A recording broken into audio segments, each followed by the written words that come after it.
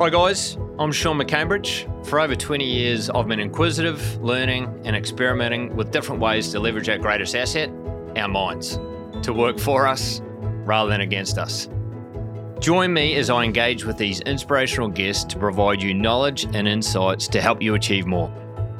This show is sponsored by Stellar Recruitment and inspired by our company purpose and why, which is inspiring growth and changing lives. Thanks very much for tuning in. We're super lucky, guys, to have Jimi Hunt joining us here today, talking about this great concept of mental fitness as distinct to resilience. Amazing guy. He's lived a really interesting journey in life thus far and picked up some amazing practical things to help your mental fitness. And not only you, but obviously the people around you. So I've got real confidence that you'll enjoy the podcast today. Thanks for taking the time to tune in.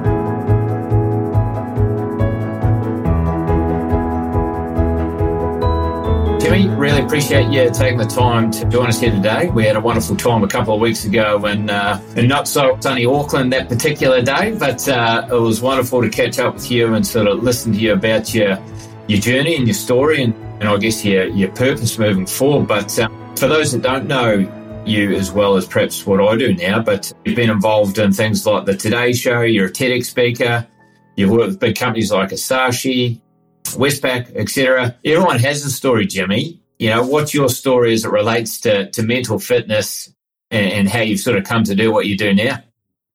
Yeah, I mean, that's a feature-length documentary and a full-length best-selling book all on its own, but the Cliff Notes real quick for you. I'm a pretty average dude. I didn't really know what was happening as I sunk further and further into sadness. And I didn't understand what was happening. I didn't understand that I had depression. I didn't understand I had anxiety. And I definitely didn't know how to get out of it or what to do about it. And I hit rock bottom. I was suicidal. I had, all of the standard things that people have when they get to that sort of state. And I was lucky enough to sort of just basically bounce off rock bottom. And go, well, I have to do something here. I have to do something different that makes my tomorrow different from my today because my today sucks. And I was simply looking for answers anywhere I could get them. I didn't care who it was. I didn't care what it was. Just someone give me something to do that's going to make me feel a little bit better. And I bounced around 5 psychologists who I could just pretty much lump all together as bloody awful.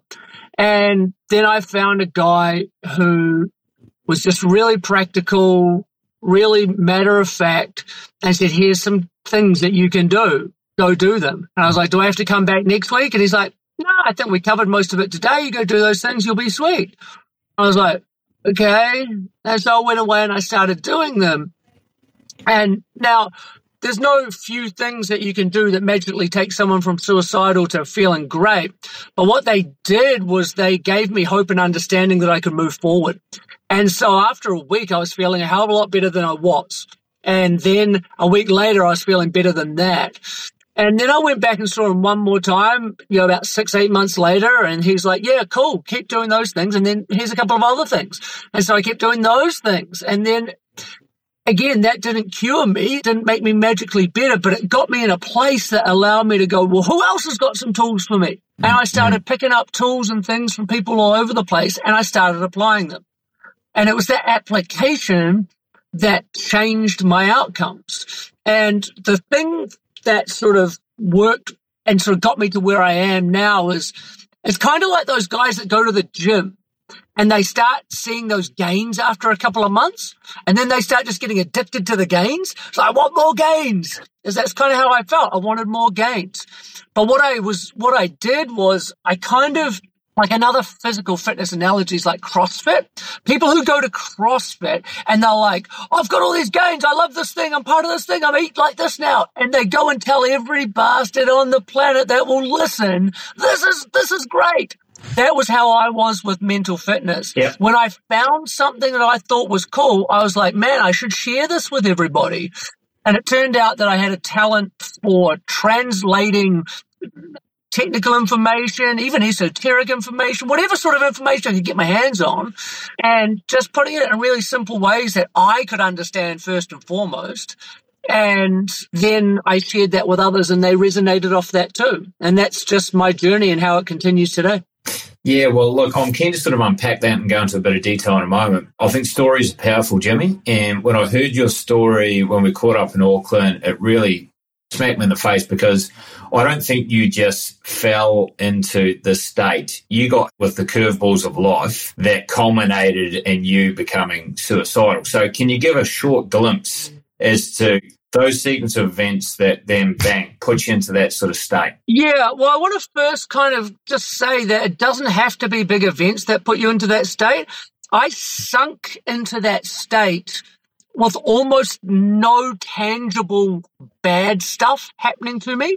I fell into that state just through a lack of understanding and a lack of preparation that allowed me to stay healthy. It culminated, and in the bit that I use in my talks in order to hammer points home, I had a really busy 3 weeks where I delivered all of the branding for the tourism and hospitality side of the Rugby World Cup. A week later, I opened a bar in downtown Auckland. A week later, I got married, which I organised as well. Then, not long after, I found out my wife had been cheating on me for 8 months. Then, with our friend, and then she was pregnant, and we had to figure out whose it was, and just absolute chaos, disaster. Everything piled on, and that was the final shove over the edge. But what was interesting is that the shove over the edge, you either fall to your death or you learn to fly. And that's what I decided as I was falling. I didn't actually want to land on the jagged rocks below. I need to learn how to fly real quick. And that was sort of my motivation to start figuring out, right, where can I build some wings from? Where can I get a parachute from? Yep. So it seems like you've made, you've been very curious from that moment, and it'd be great to sort of unpack and talk about a little bit about that today. But I mean, can you talk to us about what mental fitness is distinct to resilience? What are the commonalities? What are the distinctions? Resilience is a real buzzword in the industry for the last probably 5 years, and it's now become a buzzword just on the national scene where people have just been told to be more and more resilient. COVID, we have to be resilient. We have to be able to take these knocks, and it knocked not only our health, but our businesses and our economies. Then here in New Zealand, at least, we've had massive climate problems that have brought these cyclones that have devastated our primary industries, and then the knock-on effect to all sorts of other industries. We have a cost of living crisis here like you do in Australia, like they do all around the world. And we're just being asked to be resilient over and over and over and over and over and over again. And resiliency in its easiest form I describe as like boxing, right? The ability to take a punch and then get back up and keep going again. But we're just being asked to take headshot after headshot after headshot after headshot. And that kind of sucks. It's not a fun boxing match when you're the one just getting punched in the face all the time. And so mental fitness is what I describe as the ability to be able to basically see chaos coming and have the perspectives, understandings, and tools to be able to avoid it as it comes, or at least have it glance off. And again, with the boxing analogy, someone like Muhammad Ali is a great example who can duck, dive, slip, parry, just all of the opponent's punches and really not get hit very often. And if you and I are going to go in the ring, we'd much rather be Muhammad Ali than you and me, right? You and I are going to get punched in the face a lot. Muhammad Ali is going to get out of the way. And so the process of learning mental fitness is the ability to learn tools, techniques, perspectives, observations, and understandings that allow us to see situations unfolding as they unfold and be able to make really clear, confident, rational decisions in those that lead to the best outcomes for us. Yep. No, fantastic. I think it's a great analogy you use, but To go into a bit of granular detail, you said you learned from the psychologist a few things to do. That worked. He threw a few extra, and obviously you've been curious from that moment in time now. Can you give us a bit of a summary of what you do, from your formula to stay mentally fit? Yeah. Well, I mean, like on its absolute simplest form, one of the first things he said to me was, how much water do you drink? And I was like, this is a question no other psychologist had asked me. And I said, none. He's like, what do you mean none? I was like, I don't drink any water. He's like, what do you drink? I was like, well, everything else. And he's like, oh, okay. And he obviously knew by that statement that if he told me to drink 2 litres of water a day, I wasn't just going to magically start drinking 2 litres of water. And he did what really works for me and so many other people. Instead of telling me what to do, he told me why I should do it. And he said cortisol, it's your stress hormone, right? It builds up in your body just through life, through sitting for too long, for dealing with work, all that sort of stuff. And he said there's 2 main ways you get cortisol out of your body. He said number 1 is cry it out. And I was like, yeah, that's me. That's what I do. Cry it out. And he said number 2 is to pee it out. So he said you have 2 choices. You can either cry it out or pee it out. Which one do you want to choose? And I was like, pee it out? He's like, cool. Drink 2 litres of water a day. Wow. I'm like, you got me, right? Yeah. You got me. That is a very simple start. Now, is 2 litres of water a day going to absolutely solve your mental health problems? No, it's not. But it's going to set you on a good way to start. Simply by drinking 2 litres of water a day, suddenly you drink less soda, less sugar, you drink less coffee, less caffeine, you stop overeating. Instead of snacking, you're actually drinking because you were dehydrated, you weren't actually hungry. You get all of these things. Your skin starts to look nicer. Girls start asking you out more. You just these benefits come off the back of simply drinking 2 litres of water. And what drinking 2 litres of water a day for someone who's down the bottom end of the continuum is just a really good win, right? Because future success is determined by past success. You're much more likely to succeed in the future if you have succeeded in the past, right?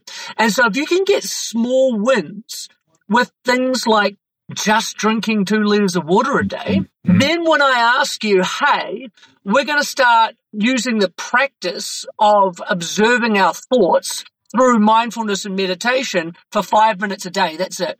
5 minutes. And then you're more likely to be in a place where you can go, yes, absolutely. That is something I can do because I've just proven to myself that I can do with the water. And so as I said in my talk with you guys, like absolute 2 pinnacles in my world for increasing your mental fitness are the ability to observe your thoughts and the ability to regulate your nervous system. Those are the 2 key underpinnings of anybody's mental fitness.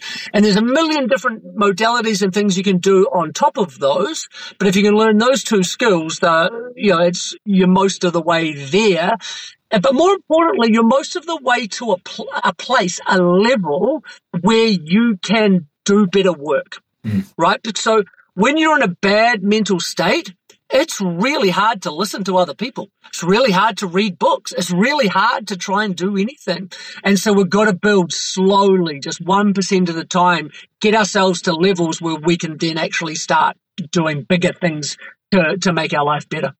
So if you use meditation to help observe your thoughts, how do you then regulate or work with your nervous system to sort of manage that physiological response to stuff that comes at us? How do you do that? Yeah, so the ability to observe your thoughts, if you can practice that through meditation, through mindfulness, through things like that, allows you to be able to separate yourself and have clearer responses instead of reactions. So you get to make wiser choices and therefore have better outcomes off the back of that. But it's very hard to do that if you are in a sympathetic nervous system state. And what that means is if you're in fight or flight. And people tend to also think fight or flight is really only that crazy rage state, whereas you can be in what's called low-level sympathetic nervous system state, which is like just sitting at your desk, breathing through your mouth, tension in your arms, because when you're in the sympathetic nervous system state, you dump adrenaline. So that can make you either jumpy or whatever. It dumps cortisol, your stress hormone. So that can make you tight and rigid. And then 3, it dumps glucose, which can overwhelm your system. Long-term studies shows it can push people into things like diabetes because we're in that state for so long. And so the key is to be able to move yourself from the sympathetic state to the parasympathetic state.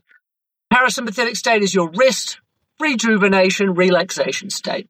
And I mean, we don't have all day today, but I can tell you how to do this in about 2 minutes, okay? Real simple, everybody. You can do it through your breath. You can literally turn off those taps of adrenaline, cortisol, and glucose using a couple of conscious, specific breaths. And the research on this is very, very, very sound. And it shows that if you use a thing called the physiological sigh, that you can move yourself from your sympathetic to your parasympathetic in 1 to 3 breaths. And the breath is very, very, very simple. I'll teach it to you all now. It is 1 inhale through your nose to about 80% capacity, then followed by another inhale through your nose to fill up the whole capacity, and then a long exhale through your mouth. So if you can hear it, it sounds like this. So it's a long inhale, it's actually a quick, sharp, 80% full inhale through your nose. Fill it up again with another inhale straight away, and then a long exhale through your mouth.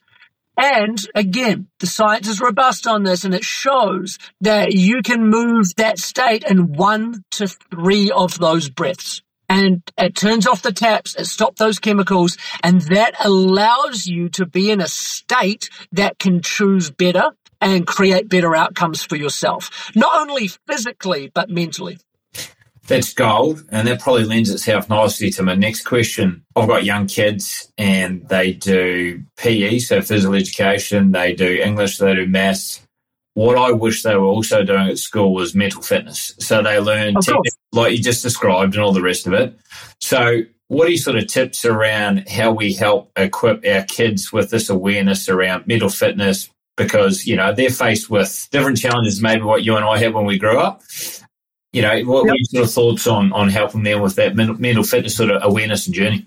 I have 2 very close friends. I was with one of them one day, and he got a phone call from his kid's school, and his son had had an anxiety attack during cross country, and the school was about 5 blocks from where we were. So we went over to the school. We found him around the course, and we said, we're going to take him home. And I went with them. And so we took this kid home, and I had a chat to him in the car and everything, and had a chat to him when he got home. Then he went into his room, and I had a chat to his mum and dad, who, again, very good friends of mine. And they said to me, anxiety runs in our family. My granddad had it, my parents had it, we've got it, and now our kids have got it. And I said, cool. Please show me any research or information anywhere in the world that shows that anxiety is genetic. You cannot find any for me. It is not. And I said, what is genetic in feeling is that you teach it to your children. Again, I know these people very well. I said, you are 2 of the most neurotic people I know on this planet. They run a giant multi-million-dollar company. They've got 5 children. It's absolutely insane. They are forever on edge, and they are teaching this to their children, even not consciously, but energetically. You can just feel when somebody is anxious around you, and you learn that as a response. And I said to them, you could give me your child for 8 hours a day, and in the time I give him back to you, you would screw him up. Because the parents are the biggest influence on any child's life. The parents will teach the children more than any teachers, any books, anything that they can possibly have. The parents. And the simple answer is you cannot teach what you do not know. I spoke to 700 assistant principals in a giant hall the other day, and a bunch of them said, can you come and speak to our schools? And I said, there's no point in me teaching stuff to these kids when they're going to go home. I said, the only way I will teach this to the kids is if we do it at 7 o'clock at night, and it's for the parents to come along, and they can bring their kids if they want. And what happens is when they're in there, I say stuff and the parents go, oh, and the kids look at them and go, see, Mum, that's what I've been telling you. See, Dad, that's what I've been telling you. These kids are far smarter than we think. Yeah. And we still need to teach them things. We still need to give them the tools, all of that. But what I'm saying is we, the adults, the parents, are the ones that need to break the cycle. We are the ones. A friend of mine, phenomenal teacher, not at school, but of this sort of stuff, he had his children meditating from 3. Wow. He had them doing 0-degree ice baths from 3. And they're now like, what are those kids, like 8 and 6. And super well-adjusted kids. Listen to their parents. Don't yell, scream, have fits. Like, they're just lovely, well-behaved children. Because this is a man and his lovely wife who has skills that he can impart on his children. If you want to do anything for your children, anything, because every parent will say, my children are my world. I love them more than anything. Cool. Go fix yourself so that you can then teach that to your children. That is it. Yeah. And you can even tell by my tone how much of a rant this is, right? No. This is a rant because it is so important, and parents don't get it because they keep coming up to me and going, my kid, and I'm like, cool, where are you on the continuum? And they're like, oh, maybe 50, it doesn't really matter, but my kid. And I'm like, it does matter. Yeah. It really, really does. Yeah, no, I love that. I love that notion of being aware of, what we're projecting onto our kids. And it's not about solving for the kids. It's about solving for that environment. And obviously as parents, we control or dictate a lot of that environment and atmosphere that people walk into. And you can feel it, right? You can feel when there's tension in the air. You can feel when there's a little bit of chill and harmony around. So I actually love that notion of you've actually got to solve yourself or your environment to help your kids, and then also equip them with some of those things, whether it's, breath work, meditation, exercise, whatever it might be. All the things, to help them along the way. So I really like that. But you talked about this mental health continuum a couple of times now, Jimmy. Can you just sort of put a bit of context around that? Yeah, so like about, 8 or 9 years ago, I sort of, in my work in this space, started to really have a problem with the term mental health and even mental well-being, but mental health in particular. So if you take mental health and physical health, two things that we've talked about for eons, right? If you look at their brand value over time, the brand value of physical health has just gone up and up and up and up and up. We put this on a pedestal. We talk about it all the time. You said your kid does PE at school. We admire all of the sports people. It is a pedestal thing, physical health. If we talk about mental health, which used to just be on par, over time, that has just been degraded down to a point where when you say mental health, what people think is mental illness. Mm-hmm. When you say Mental Health Awareness Week, really it's Mental Illness Awareness Week. Mm-hmm. On the news here in New Zealand, multiple times I have heard an anchor say the person was suffering from mental health. No, they might have had a mental illness, but they weren't suffering from mental health, right? And so mental health became binary. Either you had it or you didn't. You were either mentally ill or you were mentally well. Those were your two choices. And so I realized that this is not the case. And so that's when I started talking about mental fitness. The idea that is a continuum, that if you put in small, consistent effort over time, you get fitter and you get all of the benefits of getting fitter. And if you sit there and do nothing, like I did, you will slowly, almost imperceptibly move downwards and then end up with all these problems and you don't even know how you got there. And so I developed the mental fitness continuum, which was just a continuum to be able to put ourselves on to figure out where we were at and how we could move up. And very simply, I divided it up into 5 sort of groups of emotions that were told by the top 80 to 100 is contentment. Everything is beautiful. Everything's sweet. 60 to 80 is the growth and the happy stage. Oh, yeah, I'm doing good things. 40 to 60 is okay. Everything's just fine. Yeah. 20 to 40 is discomfort. Life sucks. I'm not happy about it. This is annoying. And then severe discomfort is 0 to 20, where everything is horrific and I can't get out of it and I don't know what to do. If you're going to put yourself on the continuum, basically it's not where am I today, it's where do I return to the course of like a month? Because we all have good days and bad days, but where do I sit over a month? And the bigger question is, would my life look like if I could move one category up? And so to me, when I was in severe discomfort for so long, discomfort was paradise to me. Like if I could just get out of the state, my world is infinitely different. And then the same thing is if you're just fine and okay, like sure. But if you could get up into happiness and growth, like what's your world going to look like? And then you can get to a point of contentment where life is just beautiful and there's just nothing that can mess with you. And so the continuum is simply a philosophical concept about understanding that small efforts gradually over time compound into allowing us to lead a much more contented, happy, beautiful, calm life. Yep. No, love it. So you've done some pretty cool stuff, Jimmy. You know, I understand you spent 11 days swimming down New Zealand's longest river. You created, I think, per the Guinness Book of Records, the longest water slide. You also walked the length of New Zealand to encourage connection. Yeah. Why do all that? What is your why? And what have been some of the cool outcomes of those sorts of events? Yeah. So the river thing was a little even cooler than swimming. I swam a pool float. So I swam an $8 lilo from the warehouse. And it took me 11 days. And the reason I did that was my big move to try and make my tomorrow different than my today. So when I was in a really bad place, I was like, I need to do something different. It needs to be big. It needs to be crazy.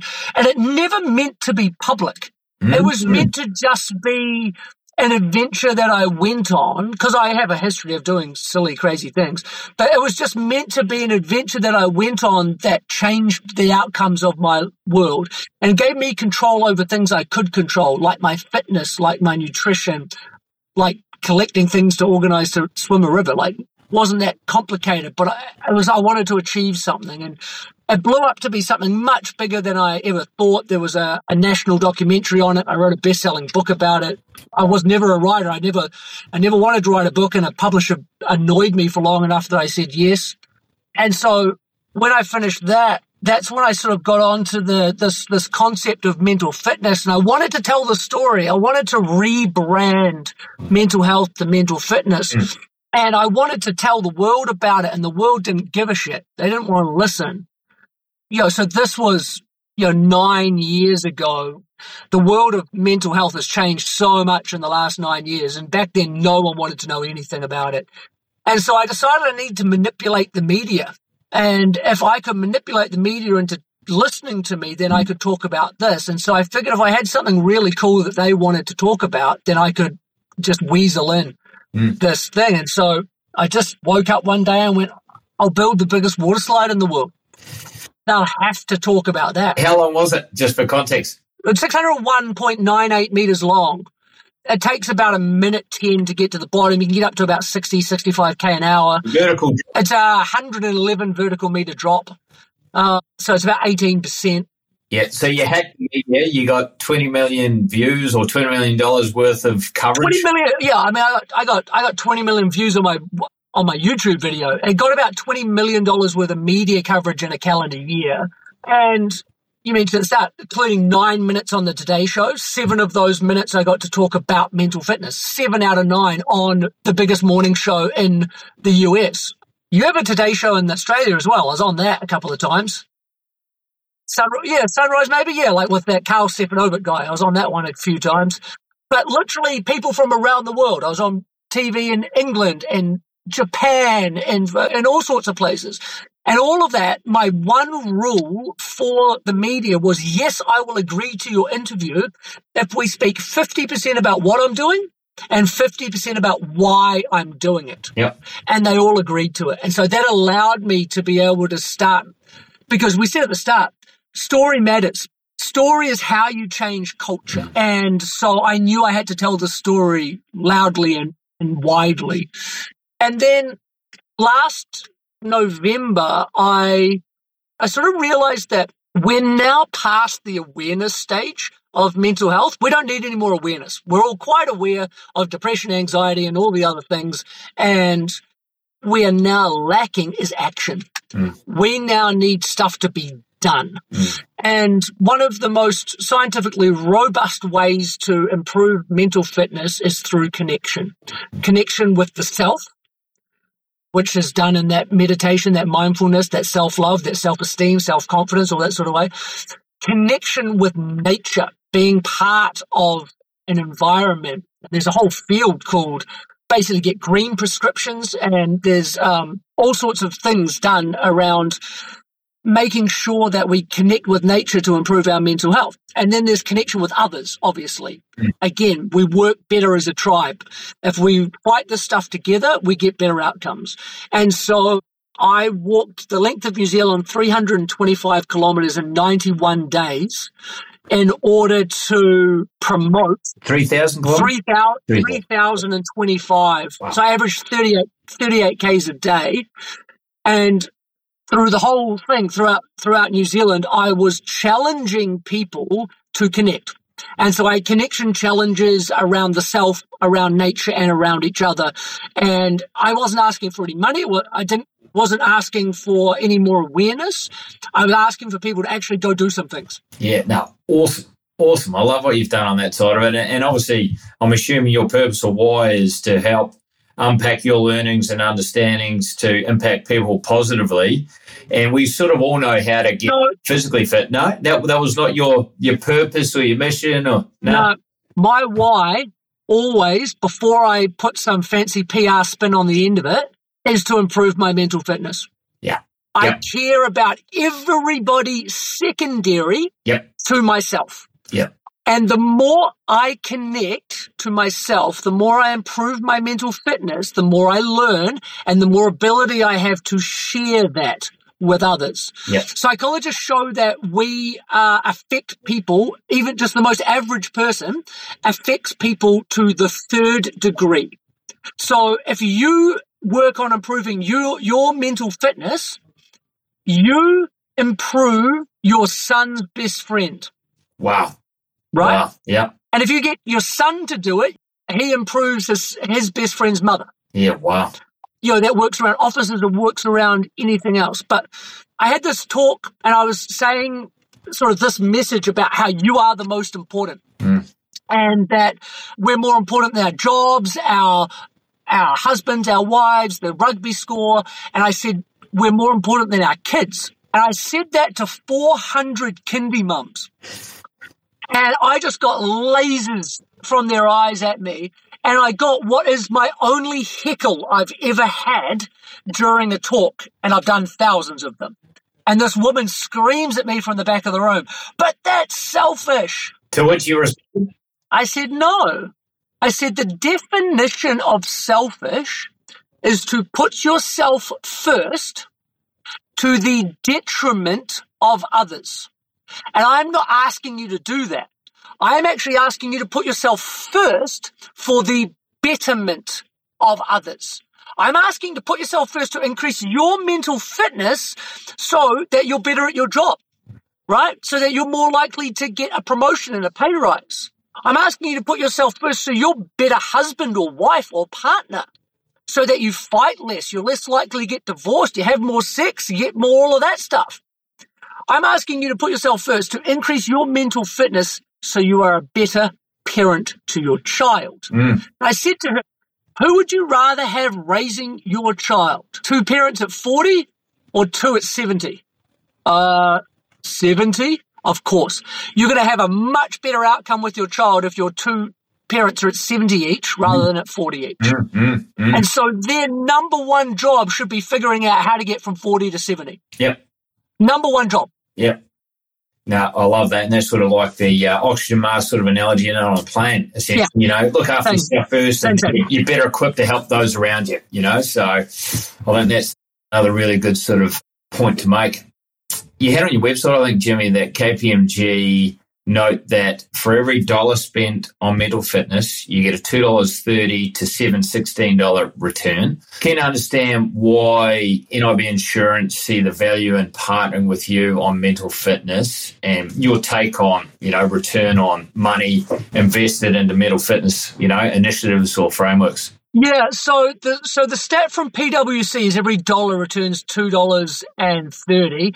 And then the stat from KPMG is every dollar returns £7.16. Gotcha. So the truth is, the answer is it lies somewhere between $2.30 and $7.16 from the two biggest accountancy firms in the entire world. Now, guess what? Those accountancy firms do not give a shit about your well-being. They are in it for the money. That is all they care about. They would like to make more money. Any publicly traded company is in it for the money by definition. By definition, the shareholders are looking for a return on investment. That is our quarterly growth economy that we have built in our capitalistic society.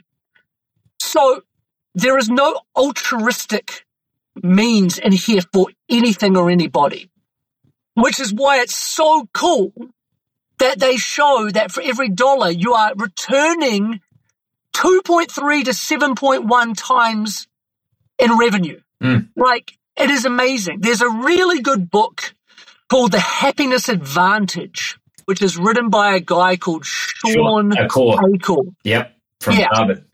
Yeah, exactly. Harvard researcher. He put together, I think it came out like 2010 or 2011, something like that. Awesome. He put together all the research back then, which there's been probably 5 times as much done since then. He put all the research together back then and showed over and over again how making happy employees returns you more money. And he goes through pretty much every different sort of facet of business and how a happier employee in this space is going to be more money in your back pocket. And it's almost like, oh, and that's great. They also get to be happy. Right? Like, oh, well, as a byproduct, they're also happy. But I made more money.